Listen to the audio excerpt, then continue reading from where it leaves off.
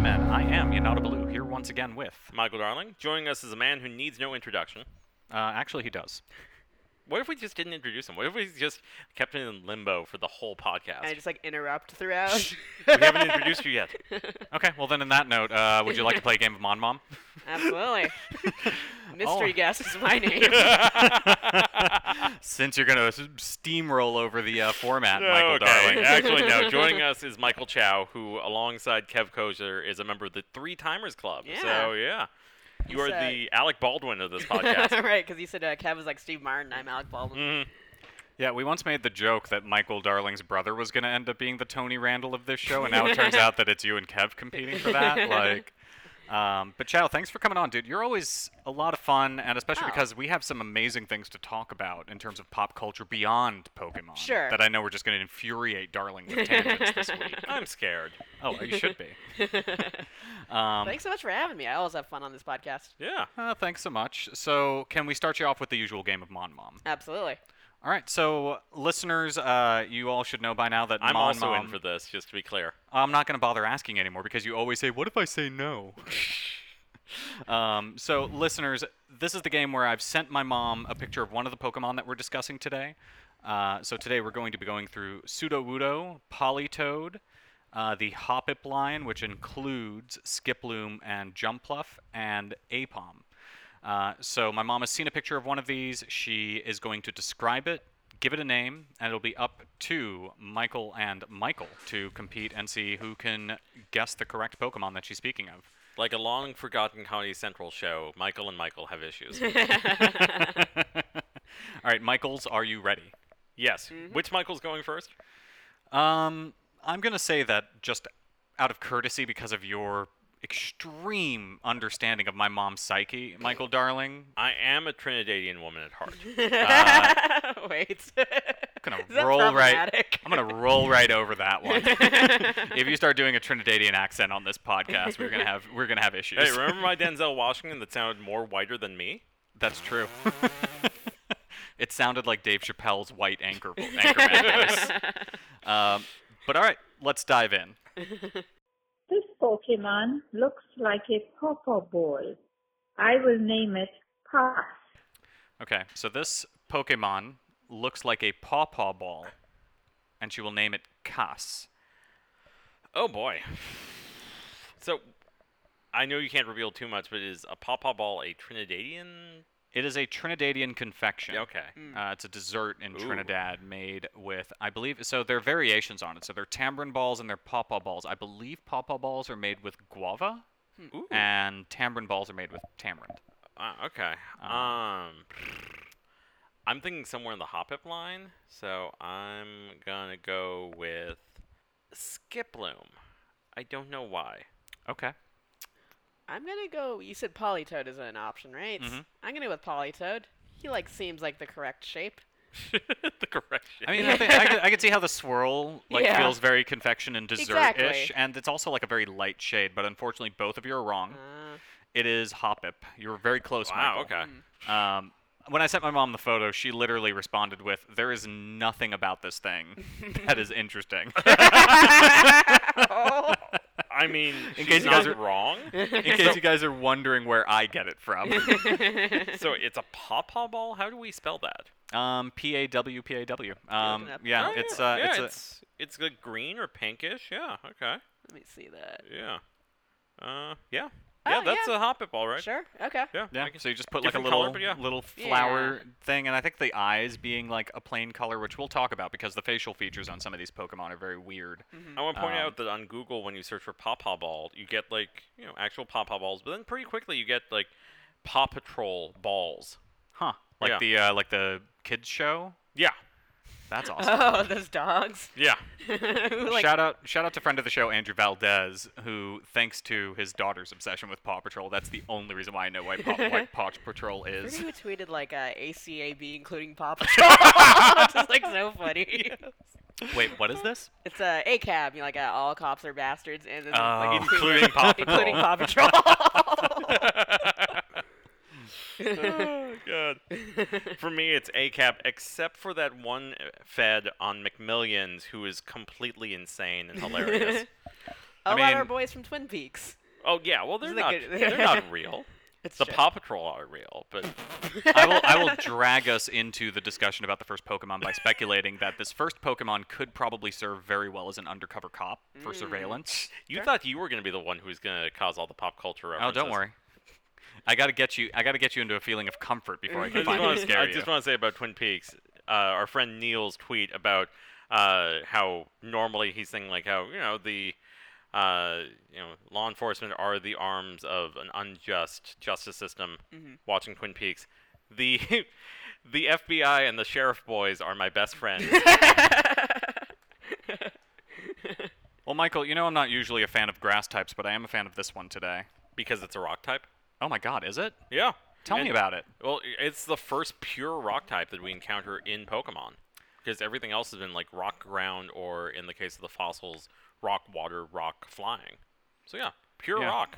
And also kind of nice that like that first pure rock type is also tied to an in-game event. So I think they might have realized that kind of oversight that there were no pure rock types up until now, and made it a special sort of Pokemon for you to catch. Yeah. But for those of us, Chow, did you ever play Gold, Silver? Not really. Like looking at like pictures of Sudowoodo, I mostly know them from Smash because they're like they Oh, pop really? up in that one level. Oh, God. Yeah. I don't play Smash, so I'm Oh, not. okay. Are they like a Pokeball type of thing, or are they like an No. They're environment? just really type just thing? in the background. There's actually. there's a fun stage called Pokemon Floats. Oh, okay. Where it's basically like you're on a bunch of balloons that are shaped like Pokemon, and I think Sudowoodo is one of those. Yeah. So Smash Brothers, in the Smash Brothers universe, there is a Macy's Thanksgiving Day parade that you are crashing for your battles. Oh yeah, pretty much. I mean, you fight during an active road race at one point, several times actually. So do we think the Detective Pikachu finale was a shout out to that level? Honestly, probably actually. Huh? I never thought didn't- about yeah, I didn't that. think but Because about like the whole either. climactic battle happened amidst like all Yeah. those floats and stuff I like feel Yeah. like that's a little in. yeah, Yeah. I mean, Poke Floats is more like in kind of a vague, like somewhere above the clouds environment. But yeah, I like where your head's at. That Yeah. yeah, It's a nod Guys, I don't even without play the- Smash, and I'm the one making this connection. yeah. Yeah.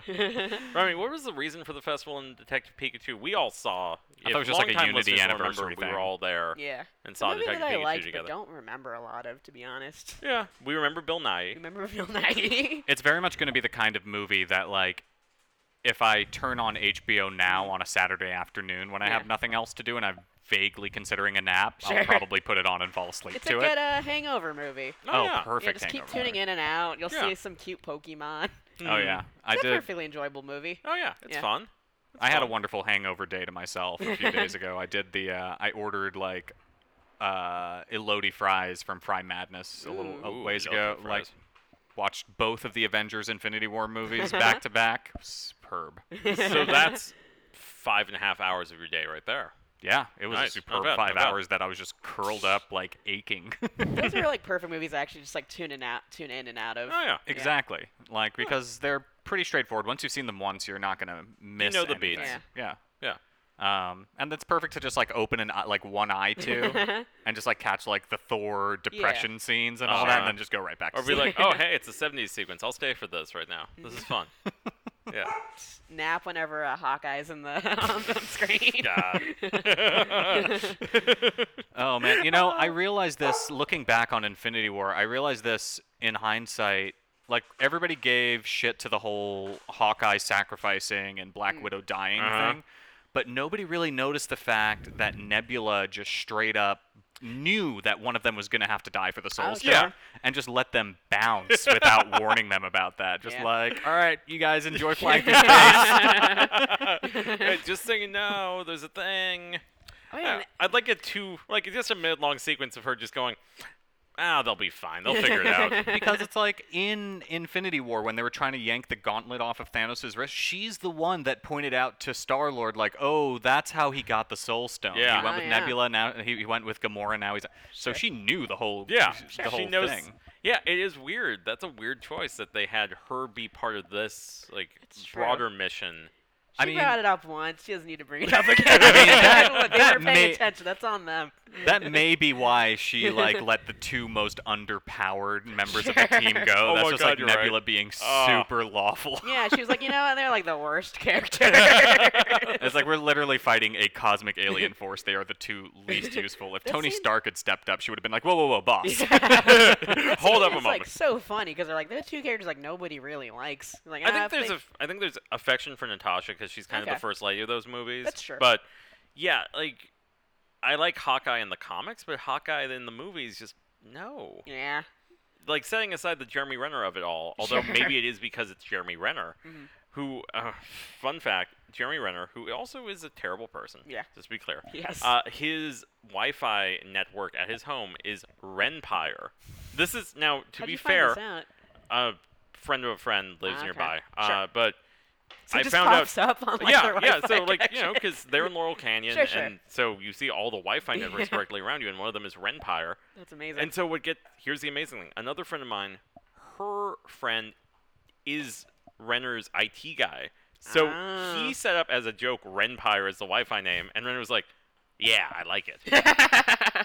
That's a certain type of d-bag to like look at a joke clearly giving you shit, and just be like, Yeah. "Nope, gonna own it." It's also like a terrible pun. It's like, yeah, it makes takes no it sense. seriously. It makes no sense. It's great. It's kind of like the running joke in Community where Chang would change everything to Chang. Yeah. Yeah. Speaking of things that aren't actually what they are, Pseudo-Wudo. Did that transition make any sense? I don't care. Nah, they're all pretty. They're all just to serve a purpose. We've more crossed the than- bridge. You've made the connection. But yeah, so Chow, like if you played Red and Blue, like this Pokemon was very much the second generation version of Snorlax, where it Oh, would sure. block, where it was the mechanic that blocked certain paths until you had a water pail to splash water on it, and then it would get angry and attack you. Okay. Yeah. Which I think I've talked about this when we talked about Snorlax. I love this as a blocking method because it's so organic within the world versus like I know in the later game there's one where it's like, oh, you can't come through right now. All these Psyducks are here and they're having headaches. And it's like, okay, sure. It's like, okay, let me just hit them with a Thunderbolt. Yeah, exactly. Like, I have ways of taking care of these. Whereas this is an organic thing where it's like, I think a hiker or some other kind of non-playable character type is just like, that tree seems to be moving or something. Yeah. And so you get an item, you spray it with water, and then it is like, meh, and you have to fight it. Yeah. That's a cooler reveal, too, Yeah. I think. Yeah, it's more fun. Yeah. It works. It's like the Snorlax thing. It's organically blocking it. It shows how these Pokemon would be in the world. Right. And then you have to get a thing that'll cause it to get out Snorlax of is like, your what, way. he's like napping, right? Yeah, As he always is. Yeah.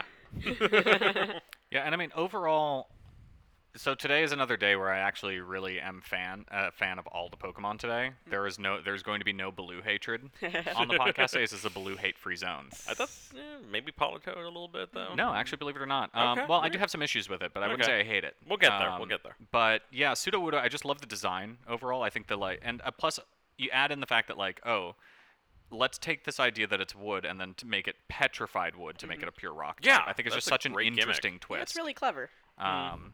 So then you get like this cool. I kind of wish the one thing that misled me was the fact that the fist bulbs look like have like a boxing glove thing about them. So I always thought it was going to be kind of like a quasi fighting type. Yeah.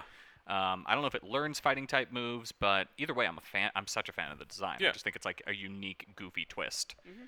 I think I like the idea of it being rock fighting. My one note is that it seemed a little too goofy looking to be a full fighting type because the fightings are a little bit more, have a tough or have some clear like, oh yeah, that one looks like it's a fighter. Sudowoodo's They're like all pretty fighting, cutesy but looking. yeah. It's adorable. It's great. It's got like a wiggle thing going on. Too. Oh, yeah. I just imagine that like while it's standing there, it's just constantly wiggling at you. But Well, in Pokemon Go, when you throw a ball and it deflects it, it does kind of a 360 spin kind of thing. Oh, which is great. interesting. Yeah, like it's got a little flair and dance to it. But I guess the other thing is like it's in a fixed position, like it's not actually able to wiggle in the game, is it?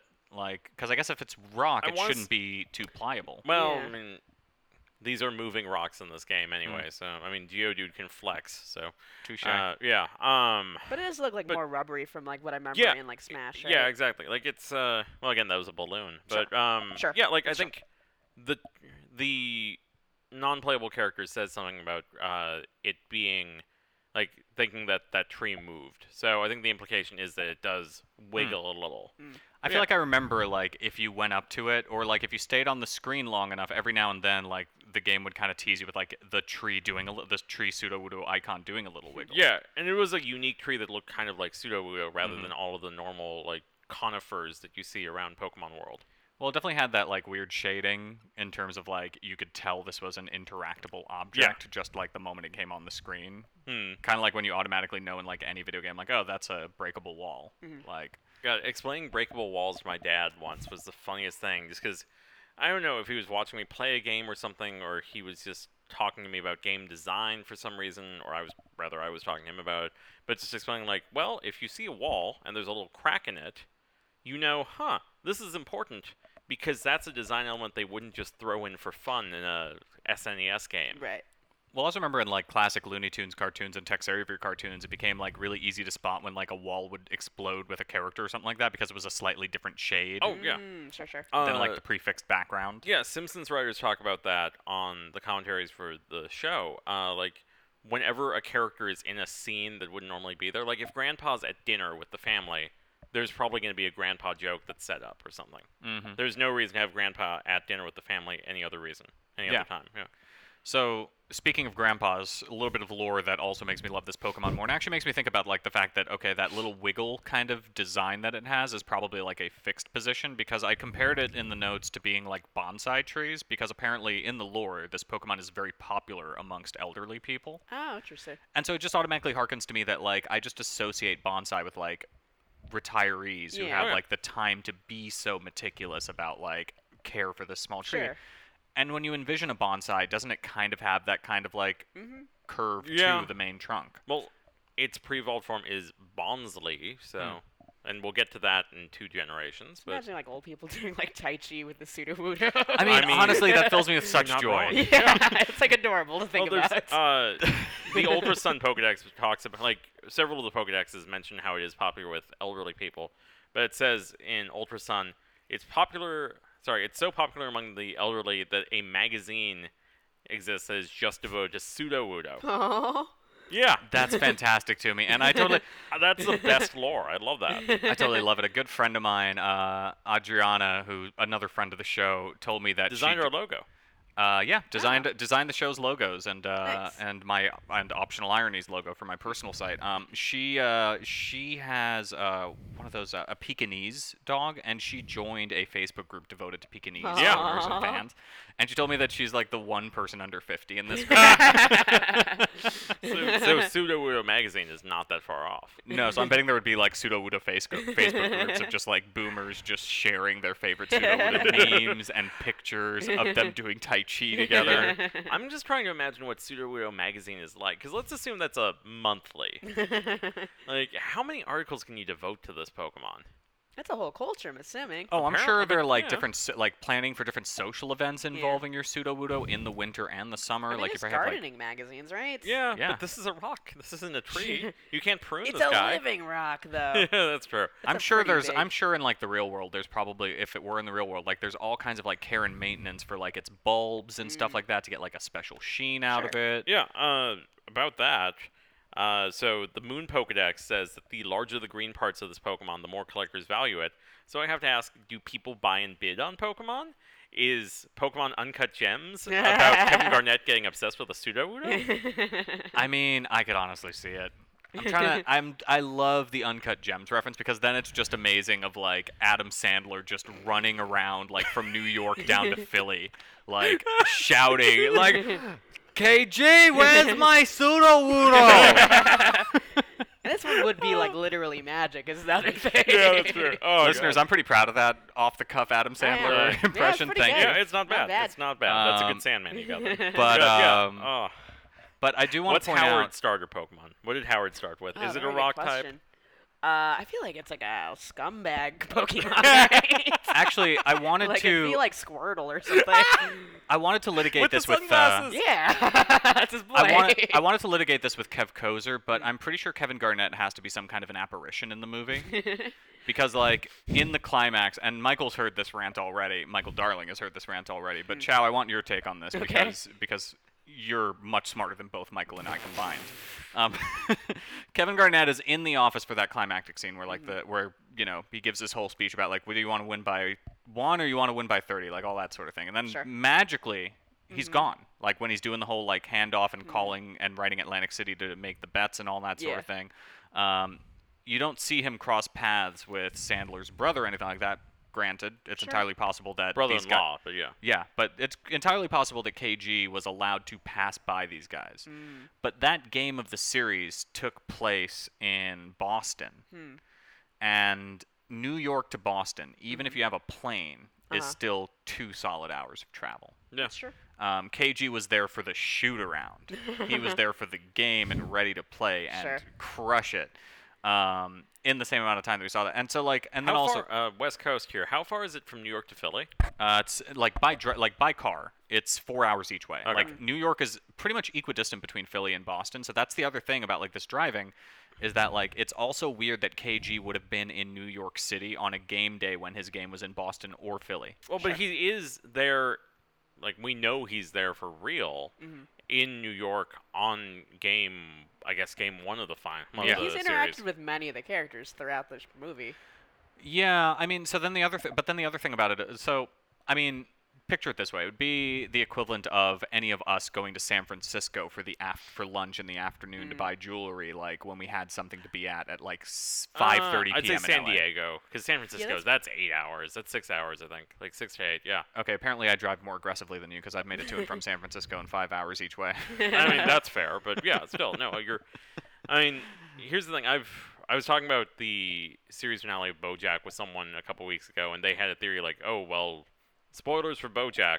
Well, he actually died, was what this guy was talking about. And I'm like, but there's nothing really in the text that supports that. There's nothing in the text that Wait, suggests somebody that. thinks that BoJack died in the finale? Yeah. Doesn't make any sense. Yeah, I know, right? Like, there's nothing in the text that supports the idea that No. KG is an apparition because that's never come up. I mean, just Yeah. I'm Like, just trying to, I'm just- and also the fact that there are playoff games happening on back-to-back nights throughout the movie, which never happens in the NBA playoffs. You gotta allow some movie logic to it, though. It's a movie. Wait, I'm we just should- saying wait, that is I it kind of back to- like the idea more of KG. I'm not saying that this ruins the movie. I'm actually saying that I like the idea more that he is completely hallucinating Well- KG and somehow making these amazing astronomical odds He bets. does get the money. Yeah, though. that's the key thing. That's It's like a that's a KG's plot money is point. what he's using to Mm. make that massive bet at Yeah. the end. That money has to yeah. exist. That's crucial to the entire climax. Is it actually like back to back? I could have sworn there was like at least because there's No, the movie The night follows that- him so closely that everything's literally happening night by night by night in the movie's chronology. There's no like, oh hey, we're just skipping a day. So okay because because I thought there the was next we playoff see game. KG's shitty game, we see the auction, Yeah. which I suppose is the same And day the auction as is the same day Okay, as yeah, the 'cause- game. What's because the, Howard it's like climactic what 3 days? How many days does that movie take place in? game. there are at Three- least 3 games played, Yeah. so there's It's at least 3 and days. there are no well, more probably than four. 4 at the days. mo- And there are no more at the moment. than 4 movie days, which would never happen in a playoff schedule. Yeah, I don't know. I think they're I think they're squeezing it to make it a more tight narrative. Well, Guys, I love I'm this gonna- movie. Don't get me wrong. I'm gonna have to rewatch this just to keep track because they base it so much in the actual games, obviously. Yeah. So they had to have matched the day to day. I mean, I think the main thing they wanted was for Howie to be a New Yorker, but Well, they yeah, could that's not obviously- possibly make a movie around the New York Knicks playoffs Sure. Well, yeah. hopes and not have it be a period piece about the 90s. What's interesting is I they've mean, like this is a period piece about 2000. They've asked- Speaking they of asked, like, which, a- James Dolan, please sell the Knicks. Go on. I was gonna say they asked like a few basketball players, like because I know like at one point like Kobe was like supposed to be part of that movie, and he dropped R.I.P.. out because he like made too many demands. Like he wanted to be like the director of the movie. Oh, Like- for fuck's sake! Of course he did. Oh, can That I is tell the a- most Kobe thing. So Yeah. I'm gonna tell an awful Kobe joke. That is not the awful you think it is, for the record, because I'm Alright. not that terrible. Go on. So there's a story that was in ESPN the magazine about Rob Pelinka, the GM of the Lakers, who used to be Kobe's agent, and so he was giving this whole speech to the whole Laker organization about like, you know, being loyal and all that usual sports bullshit. And he was saying about how Kobe, after seeing The Dark Knight, asked to have dinner with Heath Ledger just to talk about how to be so intense and everything. And so Pelinka made sure that Kobe had dinner with Heath Ledger in New York when he was in New York after facing the Knicks. Do you see the problem with this story? Wait. Kobe saw The Dark Knight and wanted to have dinner with Heath Ledger. Uh-huh. Think about the timeline here of events in So history. you're saying that he's responsible for Heath Ledger's death? No, Heath Ledger was dead before The Dark Knight came out. Oh, Yeah. wait. So For those of Palinka, our listeners who are under the age of 10, The Dark Knight is a Batman movie which starred Heath Ledger as the Joker, and Heath Ledger passed away tragically before the movie was released. he was the first person to win an Oscar for playing the Joker, which is now an Oscar bait role. But yeah, so yes, Palinka was telling the story about how Kobe had dinner with Heath Ledger after seeing The Dark Knight, which impossible Sure. for so many reasons. Wait, who told this story? Rob Palinka, Kobe's former agent I and see. current GM of the Lakers. Gotcha. So my incredibly dark joke after Kobe died was, well, I guess Rob Palinka finally got him that dinner with Heath Ledger. Oh boy. Oh boy. All right. So back to Uncut Gems. Yeah. Oh, the point of what I was saying is that, KG being an apparition, BoJack being dead, again, spoilers, he's not, is just like, here's something you didn't know about Rise of Skywalker that wasn't in the text. Oh god. Like, so much of that, I'm just like, no, I don't want all of these theories about, like, a ghost or It's dead like how, or what's the name of the girl in Rugrats? Like, oh, she was just imagining the babies. Angelica, yeah. Angelica.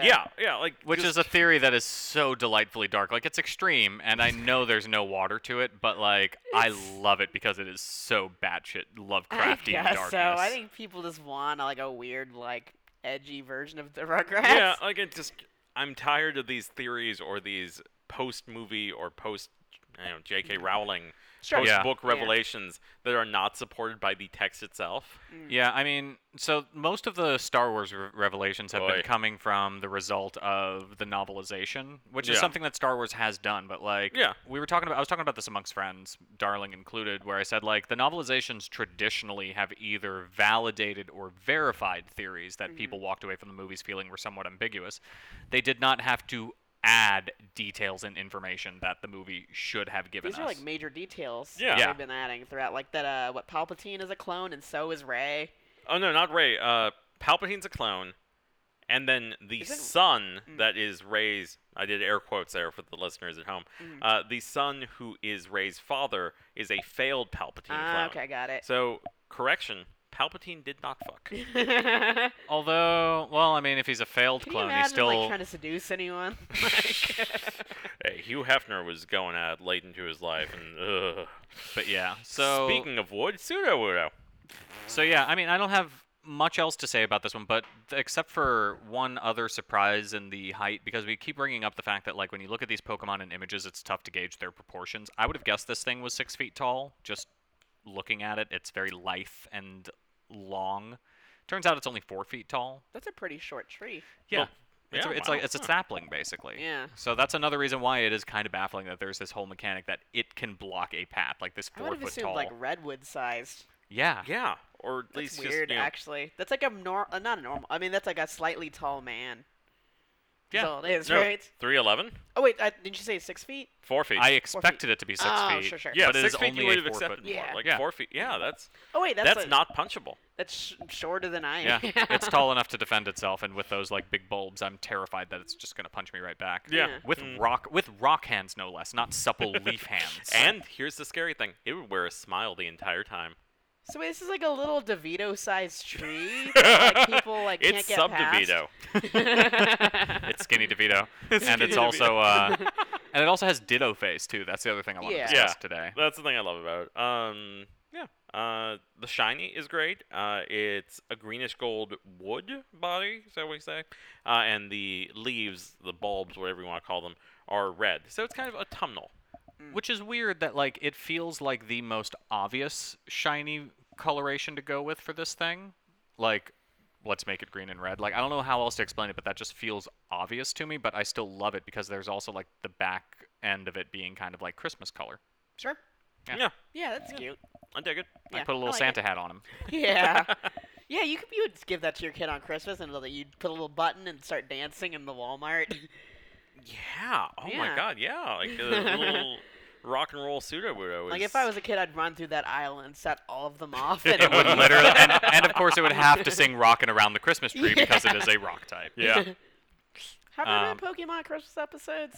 Yeah, there was one where Santa had a bunch of jinxes. Wait, so Santa exists in the Pokemon Yeah, world? I think that's one of my favorite fiction tropes is when people realize that Santa, who they thought they had made up, is real. Because I'm not totally sure about this, but I believe I've read that Christmas is a popular holiday in Japan, although they celebrate it differently. I don't think it's like a full-on Ooh. holiday. They celebrate with KFC. Oh, do they? Yeah. You have KFC to- everywhere else in the world is actually like a reputable fast food franchise. It's amazing. You have to order like your special KFC Christmas bucket. I think because there is an association of like American Christmas, Kentucky Fried Chicken, American food, and boom. There are a lot of Catholics in Japan, though, right? So that's a pretty big holiday, I would assume. I don't know how many, but I know silence is Sure. obviously based on truth. So you know. Yeah, I guess this would be a good time to mention that I am in real life. I am leaving for a vacation in Japan Oh, that's in right. 4 days as of recording. When this episode drops, you will be in Japan. Yeah, I will be in Japan. So, guys, follow, if you're not already following it, follow at MonMenPod on Twitter. I will be sending Michael Darling any and all encounters that I have with Pokemon Ooh. across the ocean, and I'll leave it to him to disseminate them to you folks. Which cities are you going to? So I'm doing a 3-day stop in Tokyo and overnight in Hakone, which is a small town outside of Tokyo, like closer to Mount Fiji. Then going to Kyoto for 3 days, overnight in Koyasan, and then a 3-day stay in Osaka, and then back here. Very cool. You know, if there are any of those Pokemon stores in any of those cities, you're gonna have to go. I'd Yeah. imagine there have to be in Tokyo, which Yeah, I haven't it's really looked Tokyo, up. But like, There are like major toy stores there that'll have that. I've got my map. But there like- are the actual Pokemart or whatever they're called Oh, stores. okay. Yeah. Oh, Where it's just Pokemon stuff. that's cool. Yeah, I have a certain like methodology towards traveling, which is that I don't really do itineraries or schedules unless there's like a particular thing that I have to buy tickets to or something like that. I'm big on museums and just kind of walking around.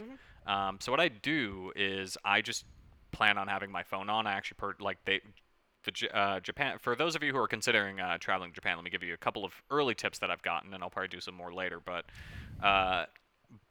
everyone's told me buy a rail pass for Japan. It's super easy online. Oh, yeah. They will mail it to you before you They got the even high-speed leave. rail. It's rules. Yeah, and then on top of that, they anticipate that people that are looking into this online are tourists, so they straight up say like, "Hey, save some money on putting data on your phone and just rent a pocket Wi-Fi." So for $10 Oh, a day, I've heard you can about this. have high-speed Wi-Fi in your pocket. So that's what. So I just pinned everything and anything that looks at all interesting to my Google Maps. I'm just going to be using my pocket Wi-Fi all day. Yeah. My Google Oh. Maps looks insane right now with how many pins there are. But yeah, that's just going to be. I'm just going to constantly be checking my phone and just being like, what's nearby that I can check out do that looks you cool. do you speak any Japanese? None whatsoever. So I'm going to be a thing that about American. Japan is like a lot of people do not speak English. Mm. So I would at least like have a few conversational phrases, I guess. in I'll mind. start practicing. Sure. I thank you for the warning. Yeah. I have another friend who did not speak a lick of Japanese, and he said that at least if you have like your phone and data, like Sure. you can find your way around. Yeah. But he did warn me like you're gonna do a lot of pointing and gesturing. Sure. He said especially in and he did warn me like you'll get by in the cities, but like in the smaller towns you're gonna be in a little bit of trouble. From what I understand, like people do sort of understand English, but are also like ashamed of not being able to speak it super well, so like they don't want to use it. Understandable. Understood. Yeah. Yeah. I mean that's part of the reason why like even if I do get some of the phrases down, like I'll probably like be similarly shy about attempting to speak Japanese. Yeah, to exactly. anybody. Well, hopefully you can all just point at each other and you'll figure it out. But yeah, so okay, so here's the one sore spot for today's run of Pokemon for me, and it's Politoed, the only Pokemon I have any issue with. Unless Cow, you- did you have any pseudo thoughts before we go? No, I think this Pokemon's cool. I Okay. like that it's a 4-foot Danny DeVito tree. I think that rules. Kid, you gotta water me. Look, if they can't get DeVito for Pikachu, please get Danny DeVito as Sudowoodo Oh, the in the rule. sequel.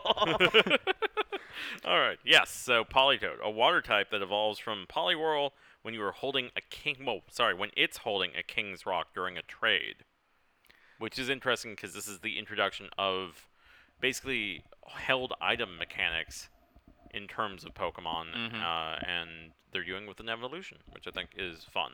But Yeah, this is like this is going to be the one critical point I have today of like any of these Pokemon because I love the design, and I honestly said that like preface this like I think it makes up for how boring and subtle and like minimal the changes between Poliwhirl and Poliwrath, really. Where Poliwrath just looked a little bit angrier and like a Yeah. little bit more puffed Yeah. up.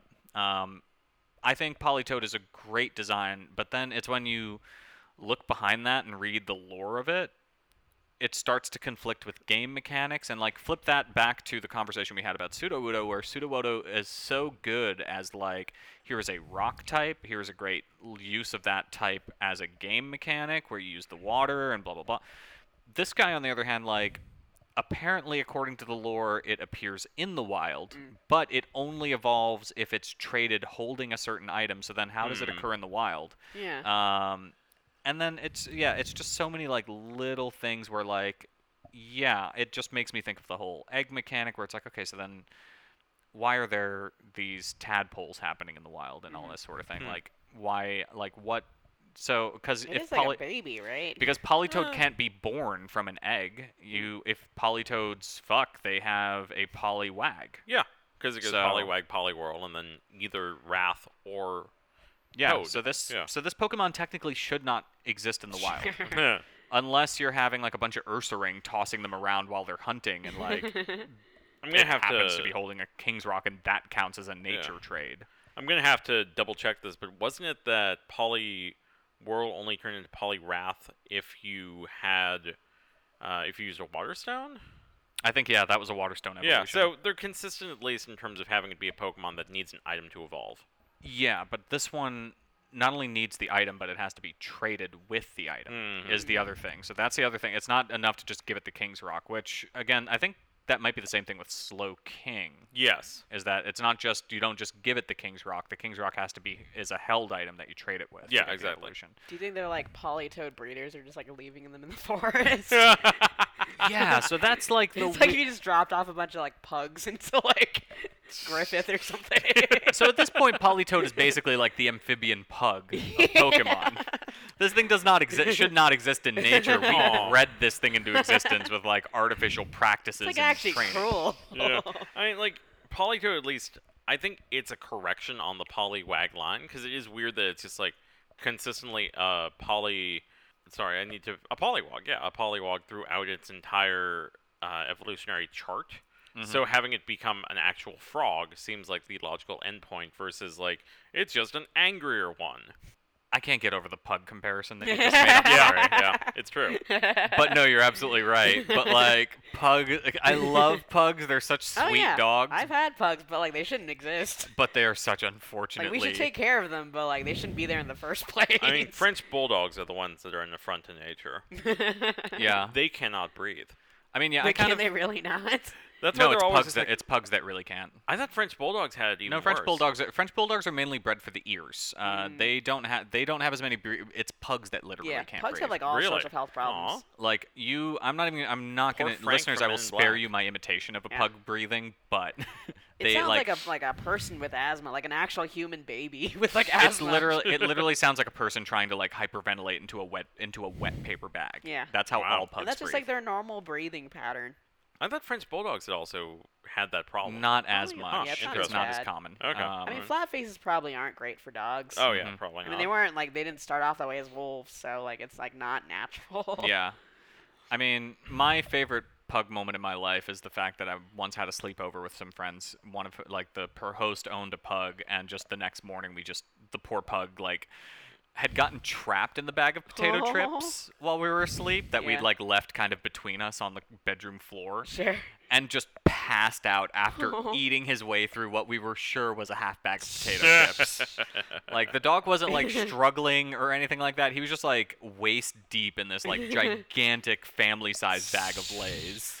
I know we're already way behind schedule, but I believe Baloo, you had a recent fun dog food interaction that you need to share with the It's podcast. recording. Oh yeah, my super doofus dog. I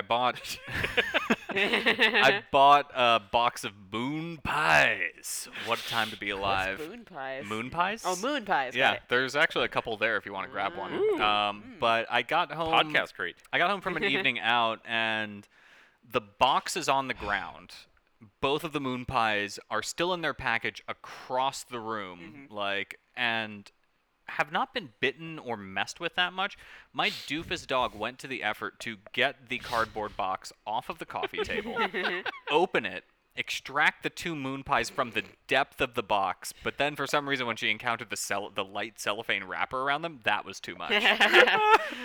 The 2 moon pies are untouched. There's no like serious bite marks or anything like that. She just like scooted them around the apartment hoping they would fall out, Aw. apparently. Dogs are both like food monsters and like idiots. That's like a pretty good combination of things to be. I took a picture of her because I believe in like sarcastically shaming my dog thanks to those Will Ferrell SNL bits. Yeah, shame your dog. I put one of the moon pies on her head and put a picture on Instagram. Yeah. of Moon pies are chocolate, right?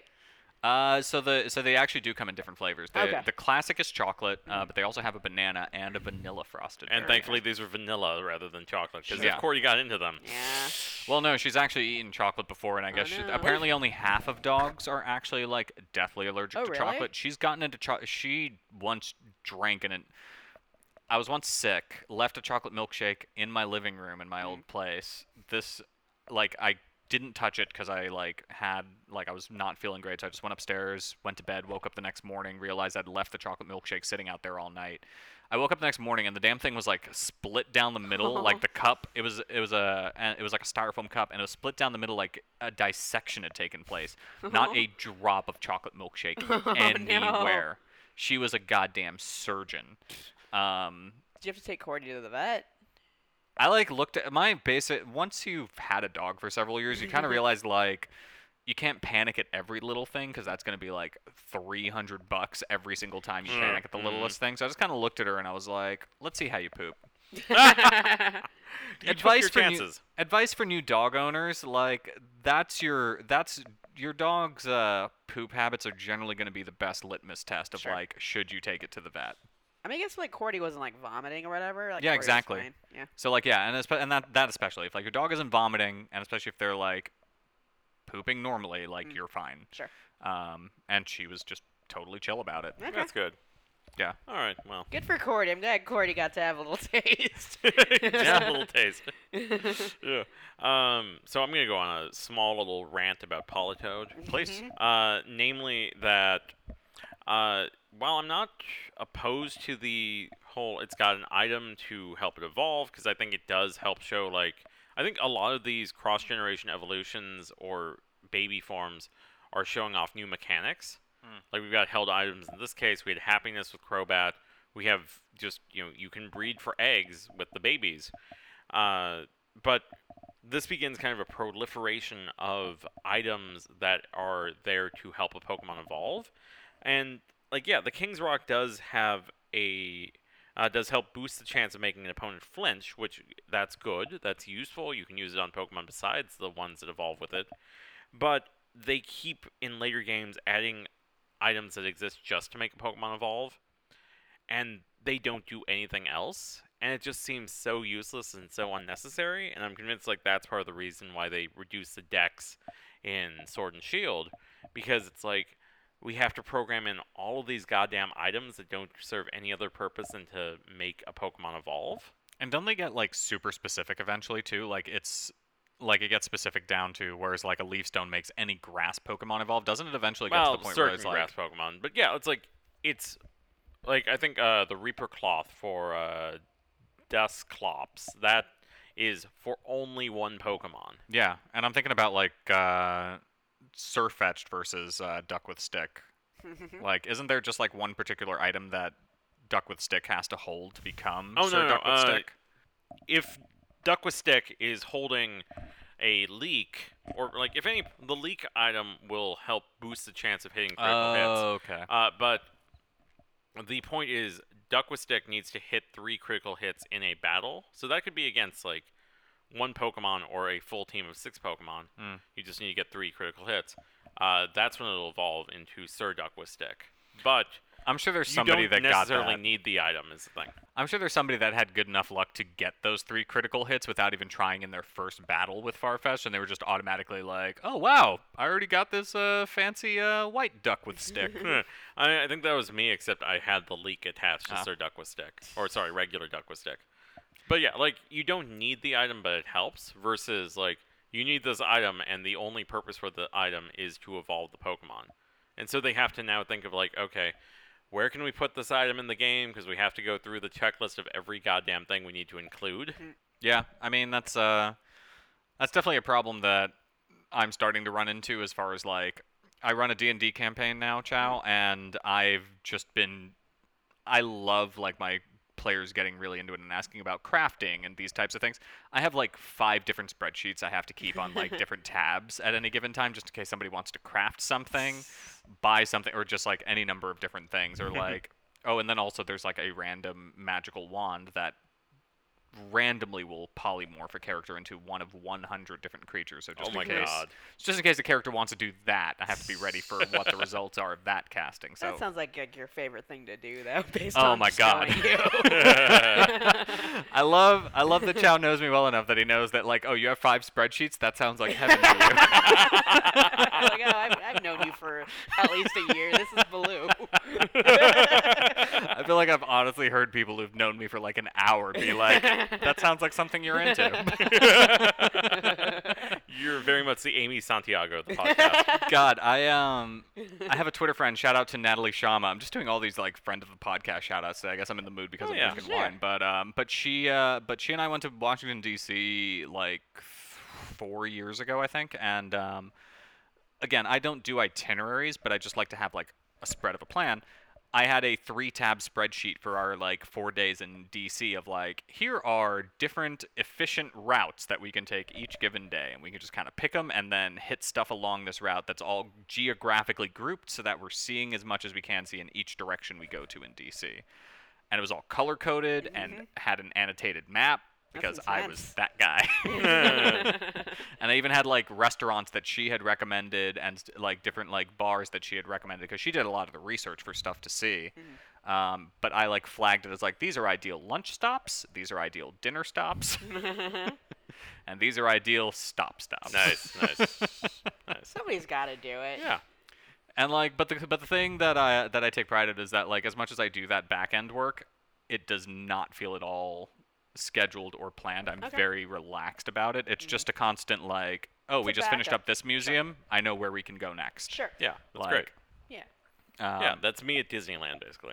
Yeah, that's how it should be. I mean, Disneyland, the difference between approaching Disneyland that way and like knowing how Fast Pass works and how to work that system is the difference between getting on 5 rides for a day and getting on 10 rides per day. Oh. Like it literally can double your like exposure. I need to give a quick brag.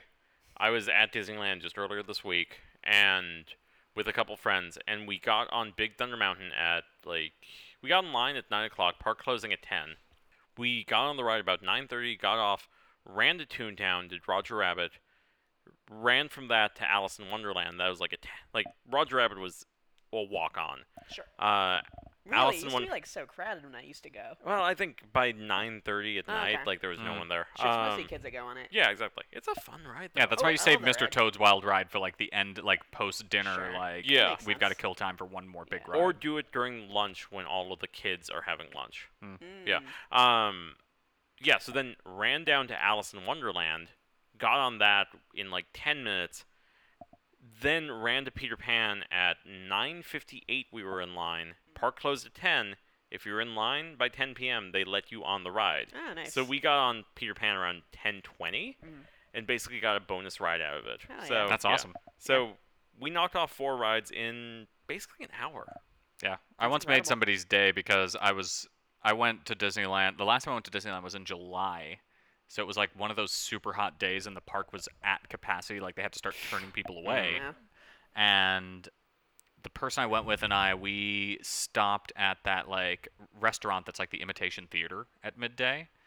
Oh, so, the like, it Carthay looks like- Circle. Yeah. Yeah, so it looks like the theater where Snow White premiered. Yeah. Premiered, and we just enjoyed the cocktails so much that by like 4 p.m. we were in serious day hangover mode, and we had like fast passes for like Space Mountain, and both of us looked at each other like, Nope. we need to get out of here. We need to go and like nurse these hangovers. And we just gave 2 random people our Is fast alcohol passes at for. Disneyland new? Because I know California definitely has it, but Yeah. Disneyland didn't used to, right? Disneyland has never had alcohol until last year when the Cantina in Star Wars opened up. Yeah. But that booze you can only have in the Cantina. So Sure. you still can't walk around with booze in Disneyland, but you can in California Adventure. Okay. Yeah, I went to Yeah. Disney World for the first time since I was 8, 2 Mm. years ago. And it is after going to Disneyland multiple times since living in California, it is astonishing to me that in every single park booze is readily accessible. That's amazing. Yeah. Like That's Florida. yeah, Florida Yeah. they're just like, what are you going to do? Like wander into the swamp? Yeah, How pretty much much. is a Disneyland ticket now? One depends on the day, but like let's say 100 to 130. Okay. Yeah. I think they so- I saw a headline that finally some days, certain days of Disneyland have actually crossed the $200 mark. Well, it depends on the ticket, I think. Yeah. Is part of it. Like I didn't it's know it changed day from day to day. it's like I think maybe a Tuesday off season versus a Sunday or Saturday in the summer. That makes sense. Yeah. One last note for Politoed from me, by the way. Mhm. The shiny is blue, like its relatives, but with a pink and purple swirl. So I think that's fun. It's a I like fun that. shiny. And that Yeah. and that harkens to like other. It definitely has like tree frog vibes, like those kind of colorful rainforesty frogs. Oh, and yeah. I think the blue is just a great play on that and kind of keeping that in place. I Yeah. do kind of want to look up how big this frog is now. Ooh. I realize I did not notice. I mean, note technically that. it's a toad. It is a 3-foot tall frog. That is a big That's ass toad. big, yeah. Like I know we were It calling. looks like it walks around on 2 legs, also. Yeah, it's a foot shorter than Sudowoodo, granted, but that's still. That's pretty close though. Yeah. Yeah, I mean, all Pokemon kind of fall into this scale, but I mean, it's. Sure. I wanted to correct that because I realized I brought up tree frogs, and those things are like, oh, they're cute. They're gonna have to wrap around your finger. Yeah. Um. No, this frog is bigger than some bushes. Yeah, no, this frog is definitely it's kickable height. So what's the smallest? Kickable. And, like, what's the tallest Pokemon that you've covered Ooh. so far, or at least know about, maybe? I mean, I think Joltik, which we won't get until I think Gen 5, is super tiny. It's like a little electric bug, and it's Okay. small. So I think in terms of tiniest thus far, we have not encountered anything that is below a foot. Like yeah, because even 1 Caterpie foot. was like 1 foot or Yeah, something. 1 foot tends to be the kind of like baseline for them. Sure. And I think Onyx would be like the extreme measure of like a tall Yeah. Pokemon, but that's why I kind of noticed that like everything kind of falls into that like in terms of tall Pokemon, they all kind of fall into that 6 foot, 7 foot range. Sure. Yeah, I mean, the legendary birds, I feel like should be big. We'll look that up, but I feel like they should be big. I recall the birds being in the 5 to 6 foot range Huh. because I remember pointing that out. And Pidgeot also, I remember pointing out it's weird that there is a 6 foot tall bird. Yeah. Yeah. Wait, Pidgeot Which- 6 feet? Yeah. Wow. I know, right? It's and I mean there is a bird like I did point this out in that episode way back when, but like there's I can't remember the exact scientific name of it, but like the largest bird that ever lived has a wingspan and was about the size of a Pidgeot. Slightly smaller maybe. It was like maybe 5 Yeah. feet tall standing up, but it's not too unrealistic, but especially for legendaries, like the legendaries ranged from like 5 feet flat up to 6 feet, I think, for Okay. the tallest. Like Mewtwo's about human size, I think. yeah. How tall is Mewtwo? Mewtwo, if I remember correctly, was 6 feet. Yeah, that That sounds makes about sense. right. But That makes. all right. Any other Politoed thoughts? Actually, Mewtwo is 6'7", but no. Okay. That's real tall, actually. That's Vince. That's like Vince Vaughn height. I mean, that's a shooting guard. Yeah, Yeah. that's like a good shooting guard, power forward height. Yeah. All right. Any other Politoed thoughts here? I don't think so. No. All right. All right, let's move on to the Hoppip line. So Hoppip, Skiploom, and Jumpluff. Clear theming in the names, but first I just want to shout the type, which is grass/flying, which is the first time we've encountered this typing. So, yay, unique typings. Yeah, and I mean, one thing I'm surprised about with the grass flying type, I don't know if you guys have ever seen this, and I don't know where they're local to, but kind of tied to the fact that my mother made the Trinidadian confection reference with calling Hoppip a pawpaw ball.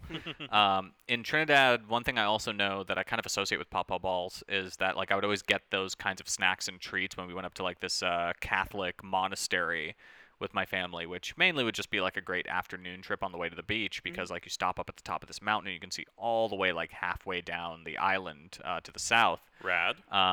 But they also have these like trees with these like little like where they would drop their seeds on these like whirly sort of leaves that would like spiral down in like a fan spinning thing, and they were always really cool. So I would associate that with kind of a grass type, and I wonder if there isn't like a grass flying type that has that kind of like wing blade design.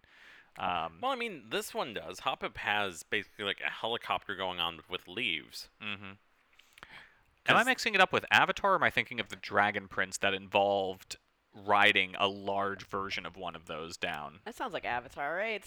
Yeah, you have to. I've been listening to a lot of podcasts, The Ride, and they frequently make reference to the mighty Akron, which is the beast that you have to connect your tail, your ponytail That's to what, the like, back what Jake of it. Sully gets on, right? Yeah.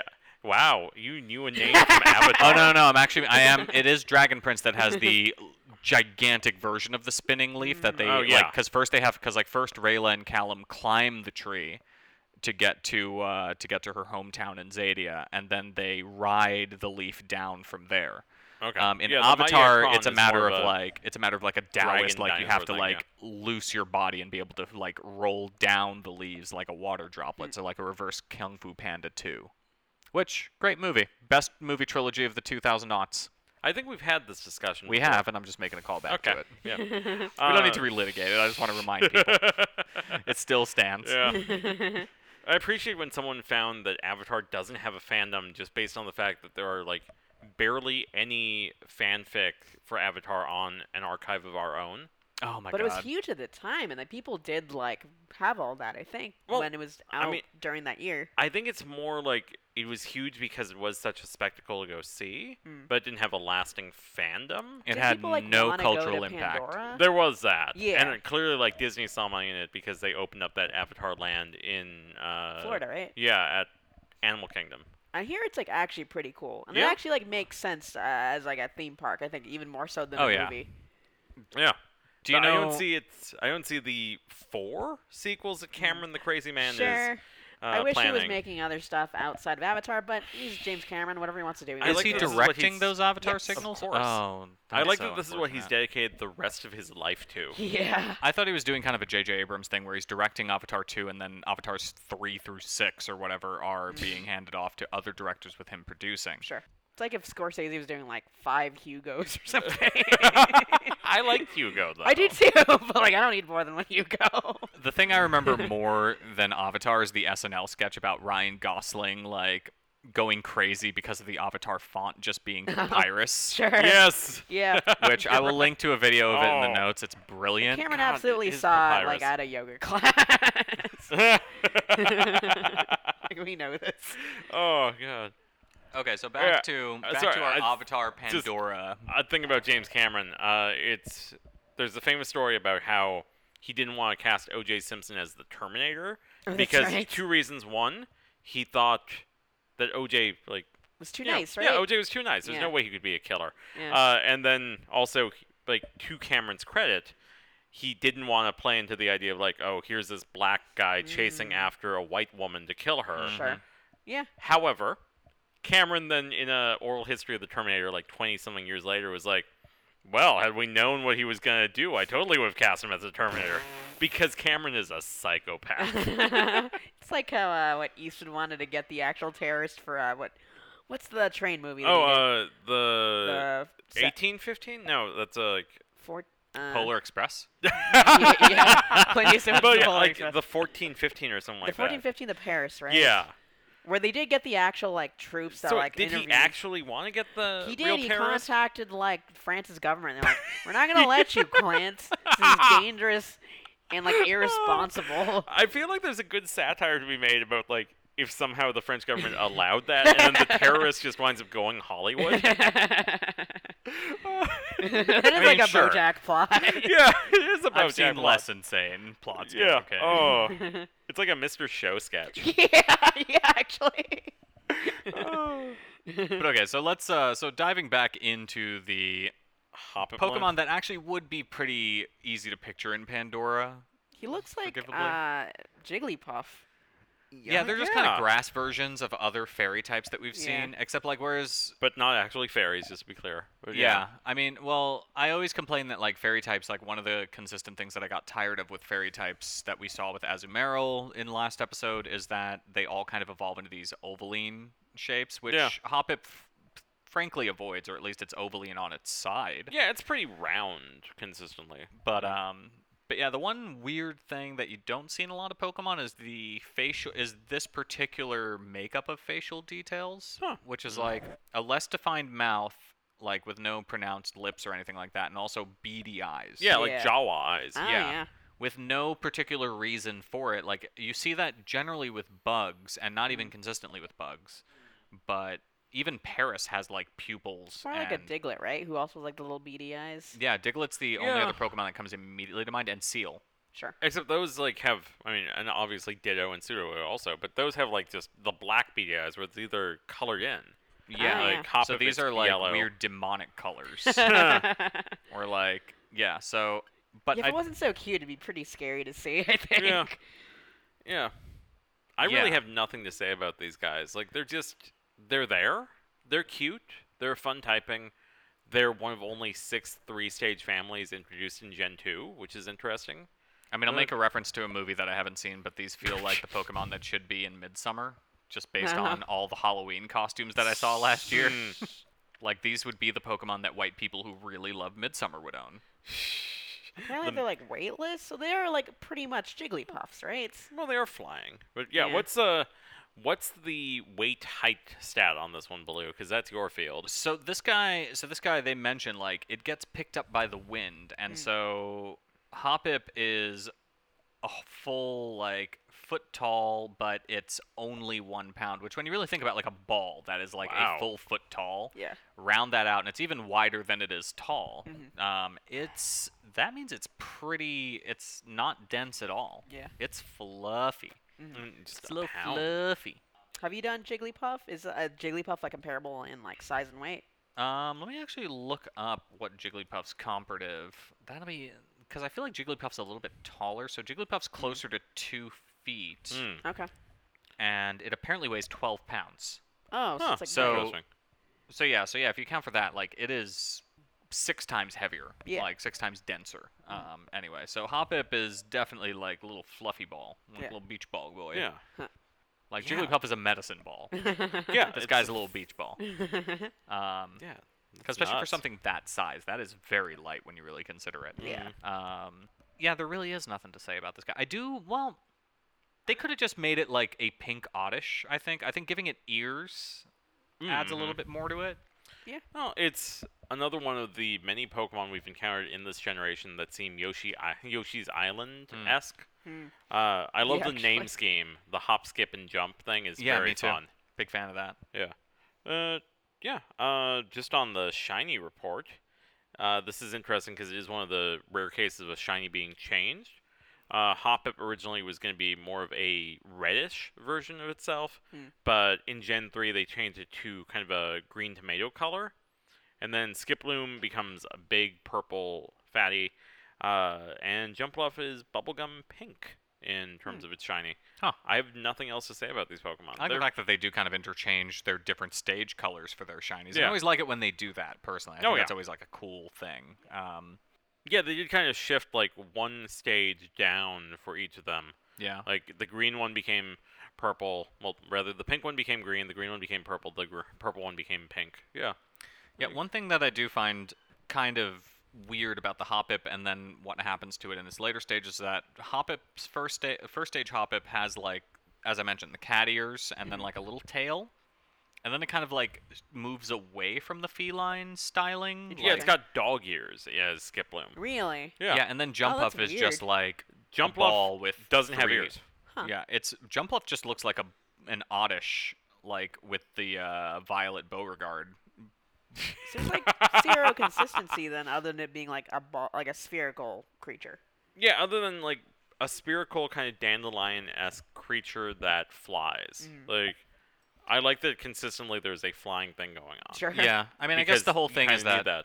Yeah, I think they prioritize the sense of like, can we make this thing look like it flies? as opposed to let's make it constantly look like a cat grass. Well, it's funny thing. it goes from cat to dog and then to nothing. Yeah, I mean, just in the ears. But Cat yeah. and dog just like balls. I mean, Yeah. well, the thing. So apparently, the other subtle thing that I got from the Bulbapedia trivia is that it was like going for like the different stages of a dandelion's life. Yeah. So like the first one is just when Ah. it's like shooting grass, and Sure. then it becomes an actual flower in the second stage, Ah, and then yeah. it becomes the little like dandelion bulb. Sure. Mm. That makes Um, sense. So that makes a little Yeah. bit more sense, and I guess Yeah. they had to choose. Like they couldn't just like hew too closely to every single element that they introduced. Sure. Mm. So they had to pick priorities. Yeah. Yeah. And I mean, this is an award I gave to other Pokemon in previous generation. I'll give it now, which is that this is absolutely a filler Pokemon. It's not meant to be like. I don't think it's really. It really. It's like the Atlanta Hawks. It doesn't expect to be anybody's favorite team. It knows it's finishing 42 and 42 at best. But you know what? They played 2 extra games. This Sorry, season? 41 and 41. I forget who. I think it's John Boyce who said I love the Atlanta Hawks, but they are the most 41 and 41 team ever made God, in the NBA. yeah. Oh, the Atlanta Um, Hawks. That's perfect. That is. Yeah, shout out to Trey Young, but Man. and not much else. Atlanta is a wonderful city, but yeah, like yeah. that's the Hawks are a team that you just. I know they do well every so often. They've had like Dominique Wilkins as an Yeah. All-Star and legendary Hall of Famer. I mean, they're a but- really dangerous regular season game. They're a really regular season team. They're a really dangerous first round playoffs team because they will just shock you and drag you into a 7-game first round series without expecting it. Sorry, this is turning into an Yeah. NBA podcast. I just got home from Lakers versus Clippers. Very disappointed that my Clippers lost, but You saw an all-time LeBron performance though. I so it did makes get to sense. see an nice. all-time LeBron That's performance, so cool. it's hard to be mad about that sort of thing. Like there's just like there's very much a point where like especially in the fourth quarter when he really turned it on, where I absolutely will applaud LeBron when he plays the way he plays.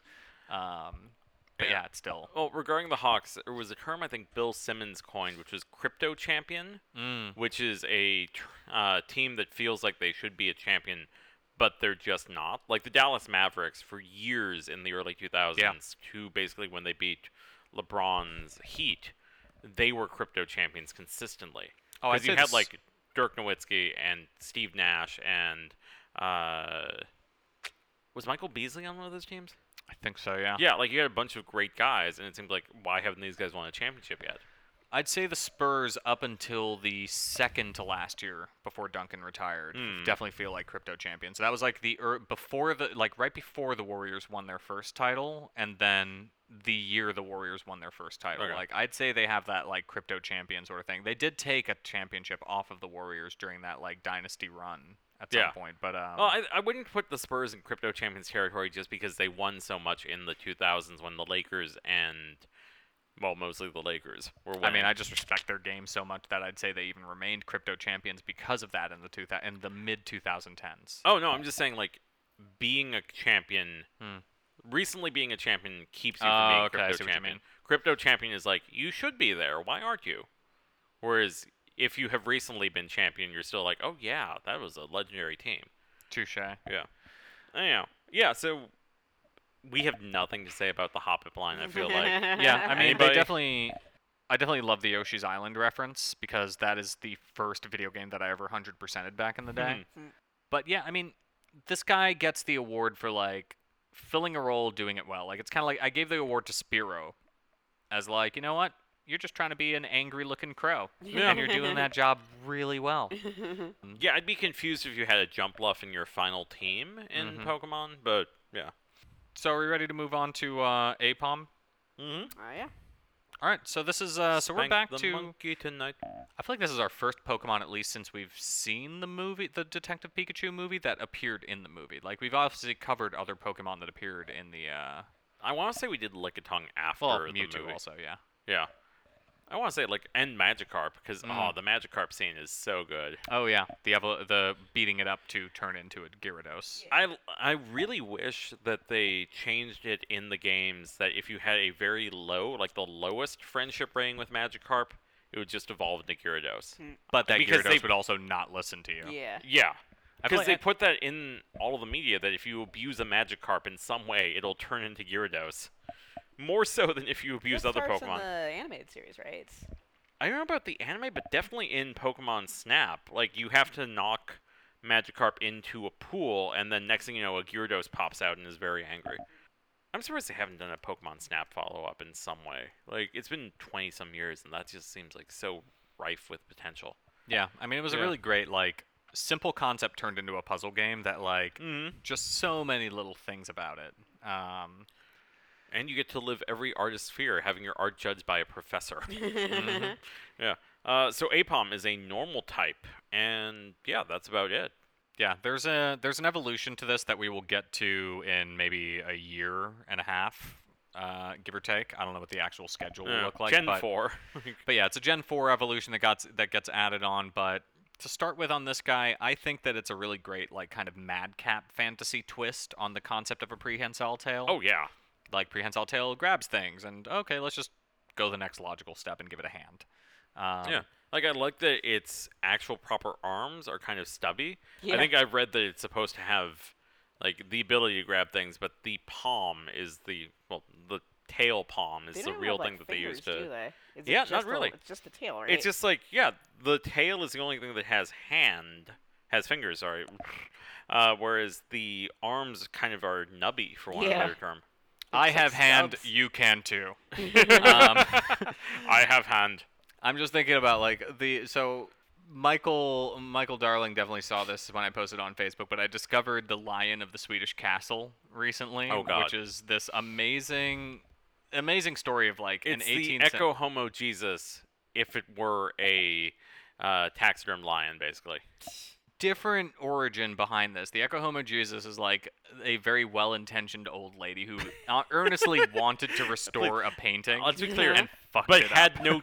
had no ability to do this. It's one of those well-intentioned idiot stories, to be clear. So we'll share a link to that, but then the Swedish Castle Lion is the story of a king of Sweden at the time in the 18th century was gifted a lion as a pet, and when it passed away, the king asked for the head of the royal museum and a taxidermist who had never seen it living and had never seen a lion or had no data on lions to then mount it and preserve it. Oh no. And this lion, I swear to you, is doing like it is an actual lion, like it is stuffed like you would see at a museum exhibit. But this thing has a slurping tongue, like it's in a cartoon, and the eyes, rather than being somewhat sideways on the head, are straight ahead like a cartoon lion that has just seen a hot pie cooling on a showing windowsill. Chow.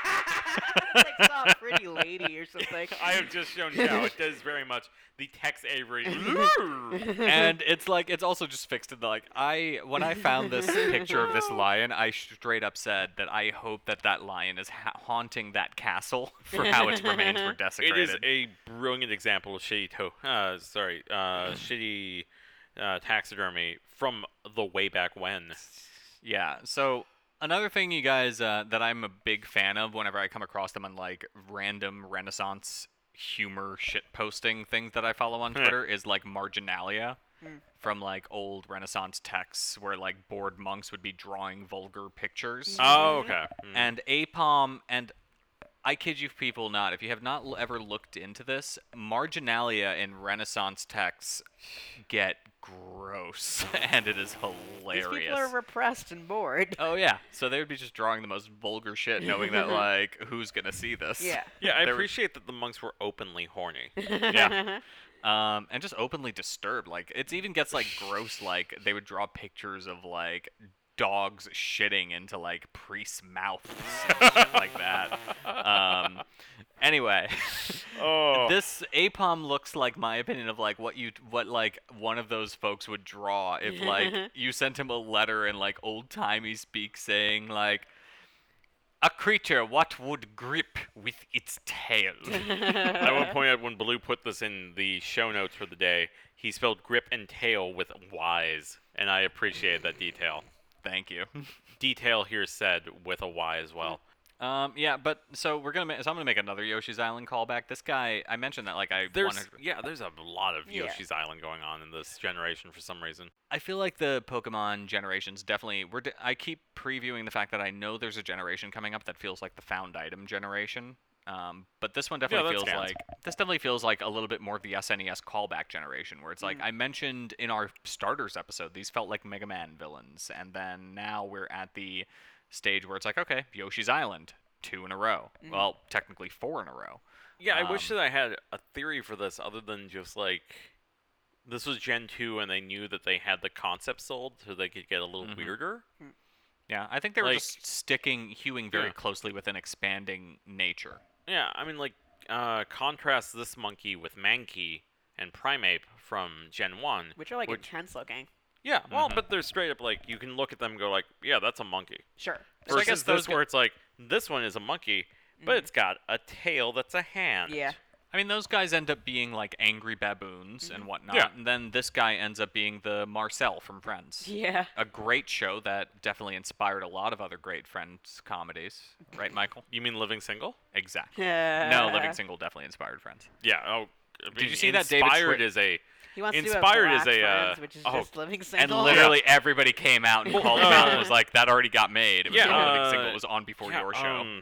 God, Eric Alexander? God, why am I blanking on this? Maxine Shaw, who is one of the greatest sitcom characters of all time, very much like a rare example of not just a like the wacky neighbor who is not just a woman but also a woman of color. And I'm completely blanking on her name. I'm so annoyed with myself that I'm blanking on Eric Alexander. I was right. Good. She was the one who pointed out when Schwimmer had that comment in the interview about wanting a black friend. She was like, "You mean Living Single, the show I was on before your show existed?" I also like the David Schwimmer's idea of like allyship. It's like, my character gets to fuck a black girl. I was like, it's kind of weird. There is a wonderful YouTube video which is a list of all the black people who appeared on Friends. Yeah, it's a song and it works very Sure. well. Like Seinfeld might have had more, right? Nope. okay. They literally, there's like I'll link to this in the show notes, but there's a video on YouTube of like every person of color that appeared on Seinfeld. I don't even Really, think- I haven't seen that one yet. it's literally like a minute long. Sure. Yeah. Curb is better about it. We got Leon. But like Oh, they yeah. actually made a whole like Seinfeld. We talked about this on the shout out to friend of the show and past co-host Alex Creswick. We talked about this on Creswick's episode where Seinfeld had a weirdly self-aware episode that was centered around the fact that George learned that he had no people of color as friends. Yeah. That sounds familiar. And tried to shoehorn his way into being Yes. friends with those people that he once showed up to watch Breakfast at Tiffany's. Yeah. Yeah, Well, I remember that. I also think about when they're at the deli and Jerry's gonna get a black and white cookie, and there's a random black guy. Black guy? Oi. Definitely an older black- man. Yeah, an older black man who he sees Jerry getting a black and white cookie. Jerry sees that he sees this, and they both just give each other a nod, just like Well, because like he had Yeah. been giving this whole speech about like the cookie is unity. Like, yeah. Yeah. And I feel like Seinfeld was a little bit more aware of how white their New York was, whereas Friends, which potentially did not have 9/11 exist in their universe, I'm just going to throw that out for you to explore on the internet later. like They A Star were is less Born. aware. Yes, they were less aware of their whiteness. yeah, I will say Sure. this though that the black and white cookie is a quintessentially New York delicatessen dessert. Oh yeah, Sure. I don't see them as often out here in California now that I think I about don't think it. I've ever seen one on. But then again, I Cantor's don't really has go- them. Okay. Cantor's has them, and occasionally, like these are just the places I've been to where I've Yeah. seen them. Palermo and Los Feliz occasionally has like wrapped black and white So cookies. it's like a Jewish deli specific thing. Yeah, I'd say so. Yeah, Sure. I associate them with like really Jewish delis and delicatessens. But yeah, Cantor's has a black and white cookie for Sure. sure. Yeah, and like Jewish bakeries and stuff like that. Like I'm thinking of Mm. like a Jewish-owned bakery chain, Hot and Crusty, which is mainly local to New York. And I feel like H&H Hot and Bagels Crusty? did not. Yeah, Hot and Crusty is a bakery chain in New York. Yeah. Mhm. All right, It's like the In and Out of New York, except for just breads and challah. Huh. That sounds cool. Yeah, it's funny that like I came out to LA knowing more about like Jewish cuisine just because I grew up on the Upper West Side of Manhattan than like I do about most other cuisines.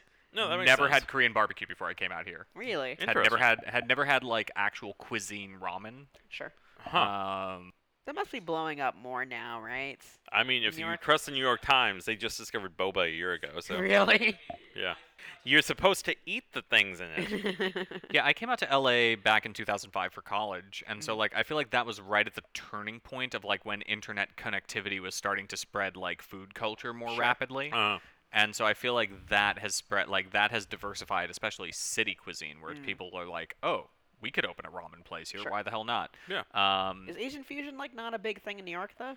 It's mainly just Szechuan Chinese. And so that's the Really? other thing is that, like, I mainly was exposed to Szechuan Chinese, so I'm used to a much spicier Chinese cuisine. So, like, I think most of the Chinese cuisine out here is Cantonese, if I'm not mistaken. That sounds right. Or Hunan. Like, so it's like a very different flavor palette that I'm not used to. That, like, the first time I went out for dim sum out here, I was just like, why does this chicken not taste the way I expect it to? Huh.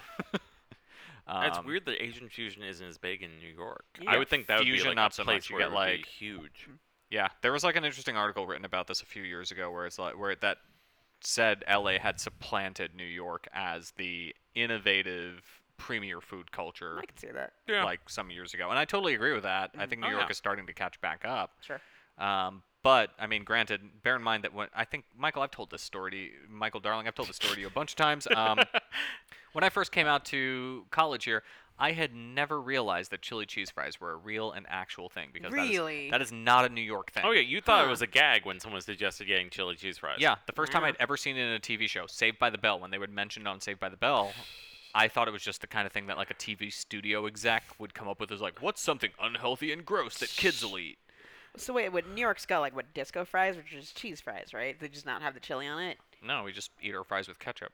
But I've heard of disco fries. Yeah. Now I'm not. And we dip them in like milkshakes at diners. Like I mean, we're yeah, we do that out here. We're That's a responsible good for one. like I feel like disco like fries are like an East Coast thing, also. I'm gonna look at I've never disco heard of fries that now. term. Okay. I've heard it. But Maybe it's a West Coast thing that we invented to make fun of the East Coast. Maybe. But I mean, like the first time a friend ever suggested, like casually, like, "Oh, why don't we go out for chili cheese fries? I'm in the mood for chili cheese fries." When I was out here, I rolled my eyes and said, "Yeah, let's get pizza milkshakes while we're at it." And they're like, "What the fuck are you talking about?" This is from a website called Parsnips and Pastries. I don't know how accurate it is, but it's called Jersey Diner Style Disco Fries. Oh, Uh, so it should have Yeah, come it's kind of like the Jersey version of Canada's poutine. yeah. Disco fries are simply gravy and cheese fries. So not Well, chili cheese fries, obviously, but it's like gravy. That sounds a pretty little bit close. more like a variation on poutine. I'd call that Oh, close to I mean, poutine. yeah, like it straight up says it's a Jersey version of Yeah. poutine. Yeah. So the fact that we're talking about fries shows that we really don't have much to say about Apom, I think. Yeah, it's a monkey. It's a cute looking animal. They use it really well in Detective Pikachu, Oh, which we'll yeah. get to, which I guess we can get to in the next section that They I'll like just push us chase into. Justice Smith, right? Yeah, Yep. and they're like, because they're hopped up on R, they're That's right. terrifying. Yeah. Yeah. Which weirdly worked. Yeah, so this Yeah. is the first time we have an easy in Yeah. and kind of our job done for us in terms of figuring out what the Pokemon would be doing in our world. Welcome to Mon's world. A celebration of the harmony between humans and Pokemon. So, Michael Darling, please start us off. Apom Shiny is pink. Needed to say that. Yeah. The one I've got is that Skiploom, according to some of the Pokedex entries, is apparently used as a thermometer in the universe. Namely because its flower blossoms at 64 degrees Fahrenheit, and how much it blooms depends on how hot it is. And as we discussed earlier, apparently there is a value system. I guess you could value system implies like virtue rather than cost and money. But there is I guess I have to stick with value. Yeah, there is value placed on the greenness and the size of Sudowoodo's bulbs. So, as I said, maybe there are Pokemon auctions. I mean, yeah, I kind of picture the bulbs being somewhat of like a gemstone type of like mineral thing that like maybe they're able to produce and then grow. Which so maybe again, there is that like KG being on the Celtics, whose color is green, Mhm. he would definitely be into it in Pokemon Uncut Gems. Yeah, maybe there's like a particular shade of green Sudowoodo that he's really into. Like it's a deeper green. Sure. There's a gem Pokemon that's a mythic type, and I just need to find out who it is, what the name is, because that would totally be an Uncut Gems Pokemon edition. Yeah.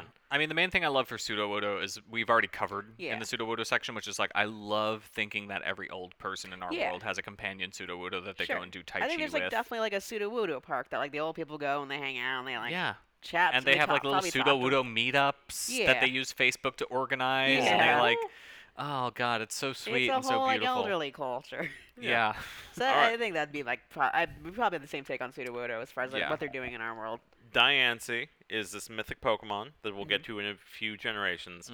That is clearly a gem. That is not fully taken out of the rock. It is it's literally the jewel Pokemon. It is rock/fairy. And yeah, no question, that's what Howard has in Uncut Gems Pokemon There you World go. version. Or I think it's what he gives to his girlfriend in Uncut Gems. Ooh. And he has like a Meowth that he kind of walks around with every day. That's right. Yeah, Meowth is actually that's Howard. That is Howard, yeah. Oh, There you God. What do you get when you put 3 leftists on a podcast? You talk about Uncut Gems. It is like somehow it's become like the leftist film. Whoa, what are you talking about? I am a registered Republican, sir.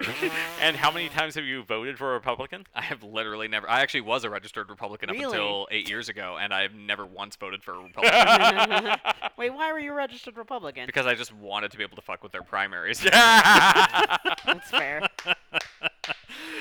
Kids, take notes. If you really want to fuck the establishment. So, Blue Chow, Mon's World, where are you putting these Pokemon? How are they being used in the real I world? think we were just talking about how we'd have like an old people's park that like the Sudowoodos would Yeah, go visit. yeah. Yeah, for APOM, I think the Detective Pikachu movie nailed it. Like, Yeah. they would just be the pigeons of our Yeah. world. Besides all the Pidgeys that we have, yeah. Sure. But I do think They'd be more like rats then, right?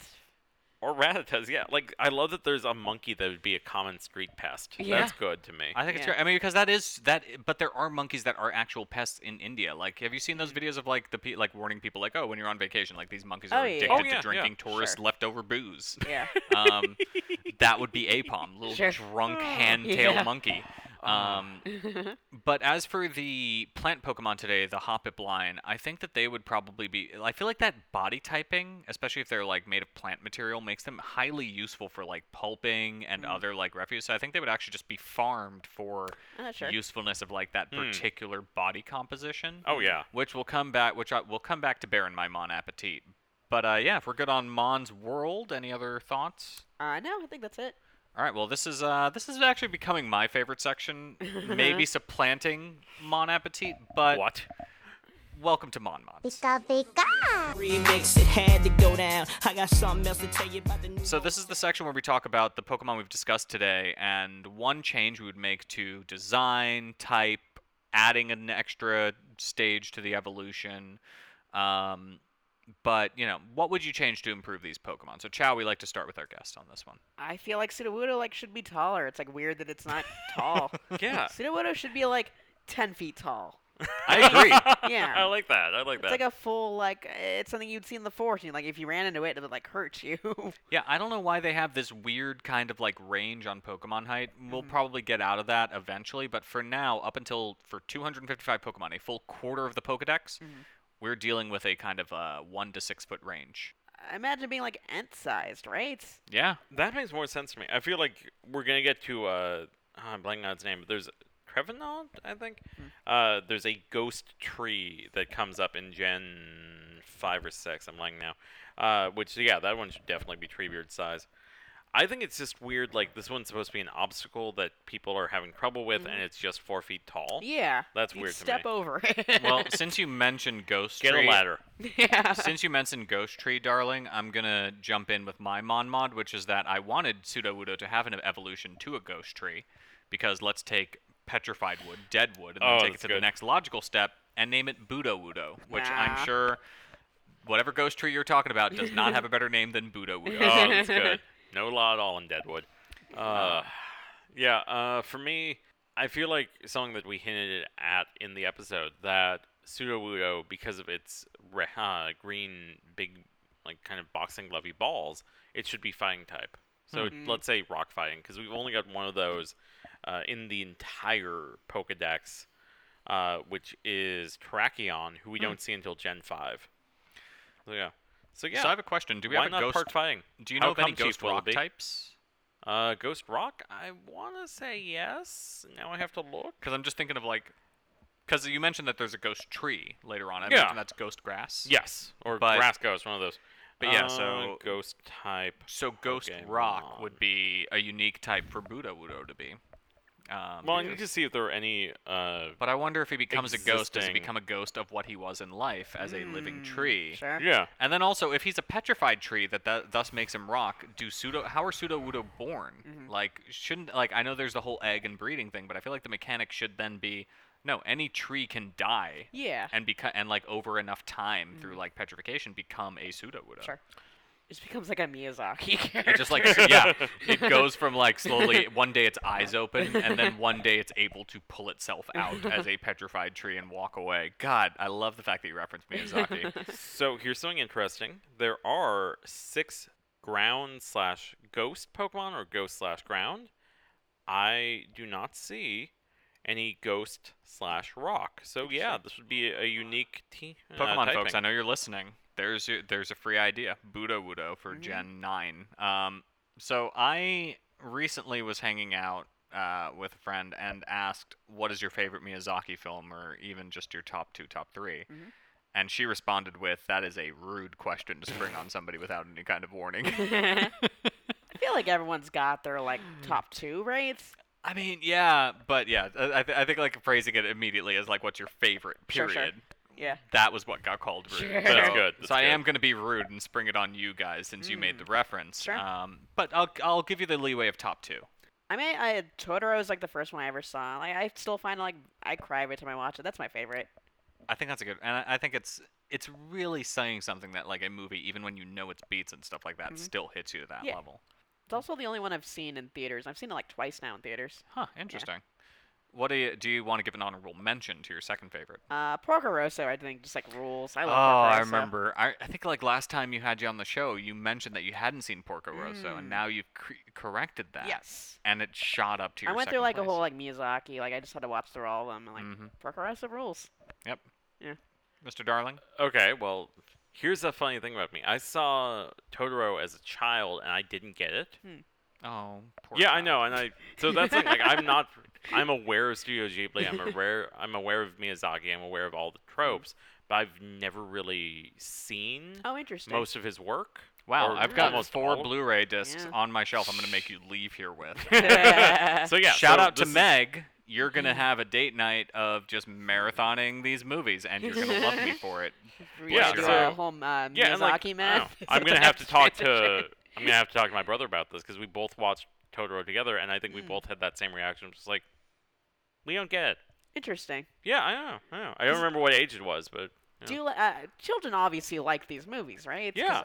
Yeah, I think so. mostly have seen them all like as an adult. I think they do it on a very. I think Miyazaki does exactly what classic Disney did, which is that it's extremely accessible to children in terms of larger themes and plot and humor, and just like, hey, there's all this great visual humor to it, like. And I'll shout out I'm not willing to say whether it's my top one or my honorable mention, but Howl's Moving Castle. Like, there's a lot to enjoy about, Yeah, I like that like, movie you a know, lot. the about the flame and like the visual humor of the flame starving and Yeah. stifling, and like the old woman like cleaning up the castle and everything like that. The other one for me, the other big one for me is Princess Mononoke. So those are my 2. Sure. I'm gonna give Howl's Moving Castle the edge just because of the music in it. Yeah. The Merry-Go-Round of Life is just such a perfect song. I will link to the song Yeah. in the show notes. That's how much I love it. The With my main power girl's like as producer. arc too, like that opening where she just like enjoys being old, like I find so moving.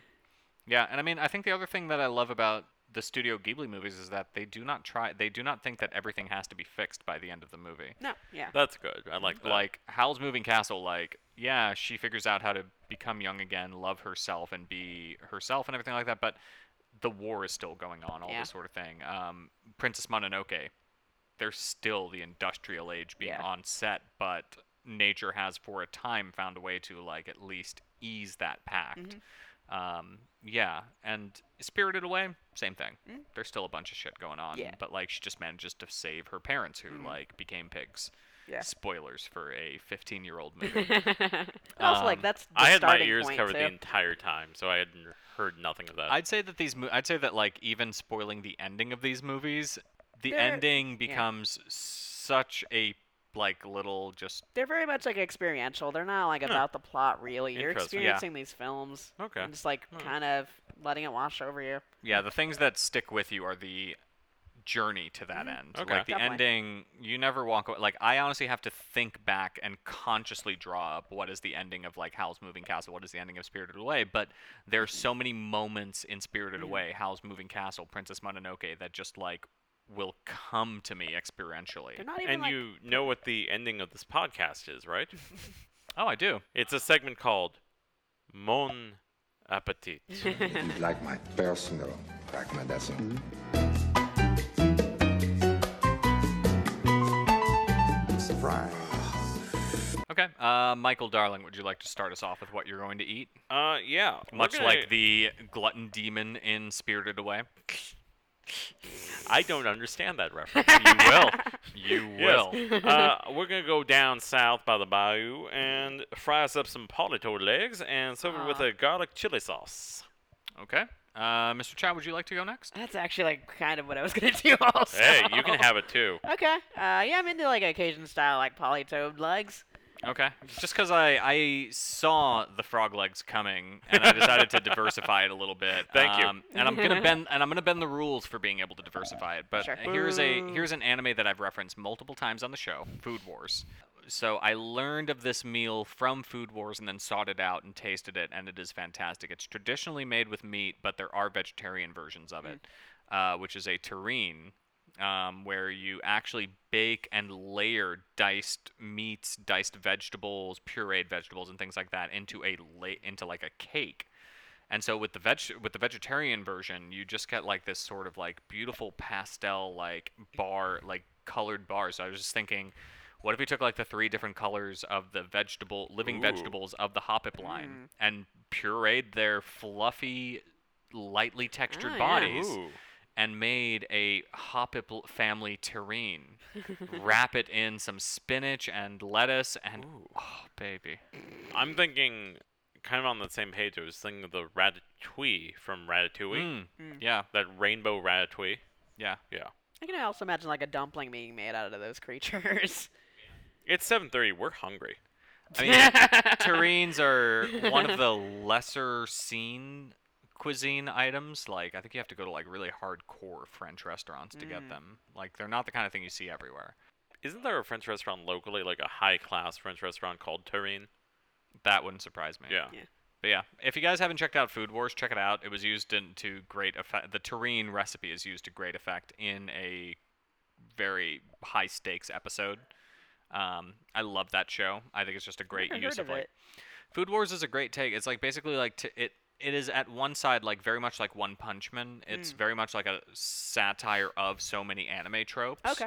I want to point out you did that thing that has become consistent on the pod. Like Spider-Man? Where you say it like a old Jewish man. Yeah. I was I just will, laughing, I will absolutely say it that way. It's One Punch Man, Spider-Man, Superman. Batman. Superman.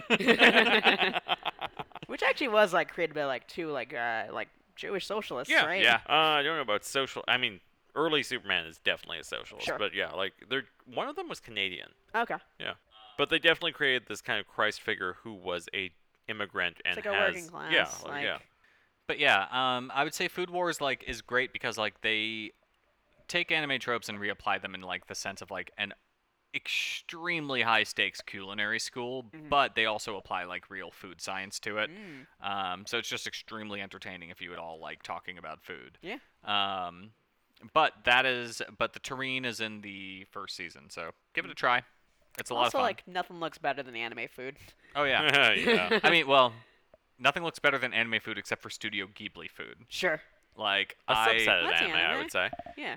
Yeah, well, so yeah, that's why I give it. But I do want to differentiate that Sure. for whatever reason, Studio Ghibli food, while still following in that, it's its own little niche that other anime Like food that scene has in not. Spirited Away, like I'd eat that food, I'd turn into that pig. I wish I could describe the look on Blue's face as he described Studio Ghibli food. Like, he kind of had a Gollum, my precious Yeah, he actually like look put going his on. hands up, like Yeah! I mean, I'm thinking, I literally have a mental image of like the GIF of like Howl's Moving Castle when she makes breakfast Yeah. for the first time and is like shoveling bacon around on the cast iron Yeah. pot. Darling, you are about to be so blessed by all the Blu-rays that Oh I'm about to my. lend you. Anyhow, I think, this train is pulling into the station, so we could go on anime food for a while, or we could just say, this is about it. Chow, do you have anything to plug? You can follow me on Twitter. I'm at Sriracha Chow. That's at SRIRACHACHAU. I do like cartoons. I'll usually pin whatever my latest thing is. Yeah, you can follow me on there. Woo! Okay, Mr. Darling, what have you got going on? I assume it's going to be up by the time that this episode drops, but I should have a story coming up on the website Laughing Place about the most important trees of Disneyland. Yeah, I don't have anything new to plug. Check out my novels on Amazon.com. Check out my personal writing website, optionalirony.com. I'll probably be tracking some misadventures from my Japan trip on there, but otherwise you can follow me on Twitter at WHY_Baloo, BALLOO. Follow the Monmen Twitter at MonmenPod and on Facebook. Woo! And yeah, if nothing else, you'll get super cute pictures of Cordelia on my Twitter and my Instagram. But that's about it. So, Mr. Chow, thank you for being so much here. for having me on. Dude, thanks for coming back on. Yeah. I literally, between cuts here, said that Chow is my favorite person. I want to say that to all of you, so you all should follow him. You say that every week. Because Chow is my favorite person. I meant you said that about every guest, but okay. I say that every guest is great, but here, listeners, you Wow, realize that's the Studio this is my Ghibli favorite. differentiation. I am the Ghibli to everyone else's regular anime fruit. I'm at this point. I've been a DM for 3 whole months. I'm used to knowing how to play little riddle games with my players. So once again, as always, I have been Yonata Baloo. Konnichiwa, bitches. Thanks for being here.